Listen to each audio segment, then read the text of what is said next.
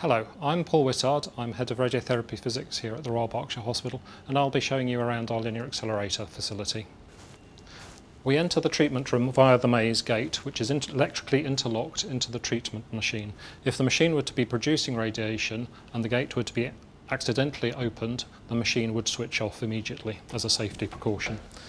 This is known as the maze entrance into the accelerator.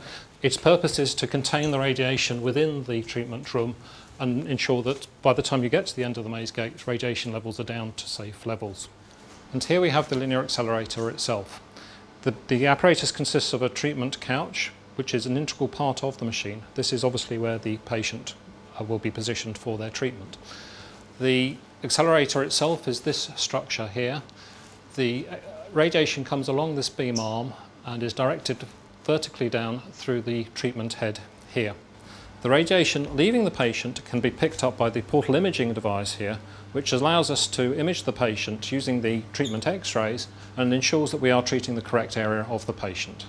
One of the important features of the machine is the isocentric movement capability, which means that all the movements of the machine rotate about the same point in space, allowing the radiation to be directed into the patient from any angle.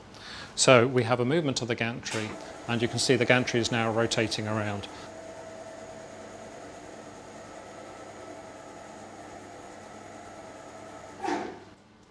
Similarly, the patient couch can also be rotated around at the same point in space.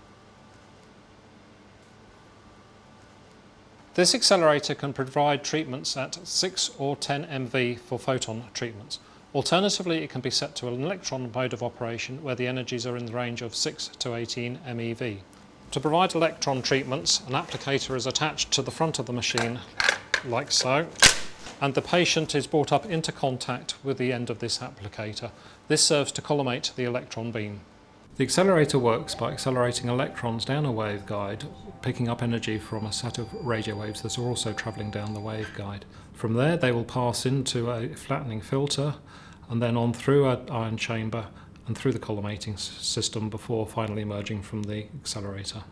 Within the head of the treatment machine there are a series of collimators that are used to define the size of the treated field. A light beam is used to indicate to the radiographers the size of the field that will be used to treat the patient.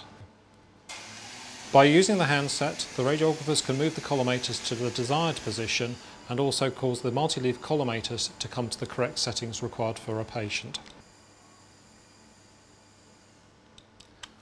The machine has now moved to the correct position for a treatment. Here we can see that the multi-leaf collimators have come in along this edge and now provide a good degree of conformance along this side of the beam.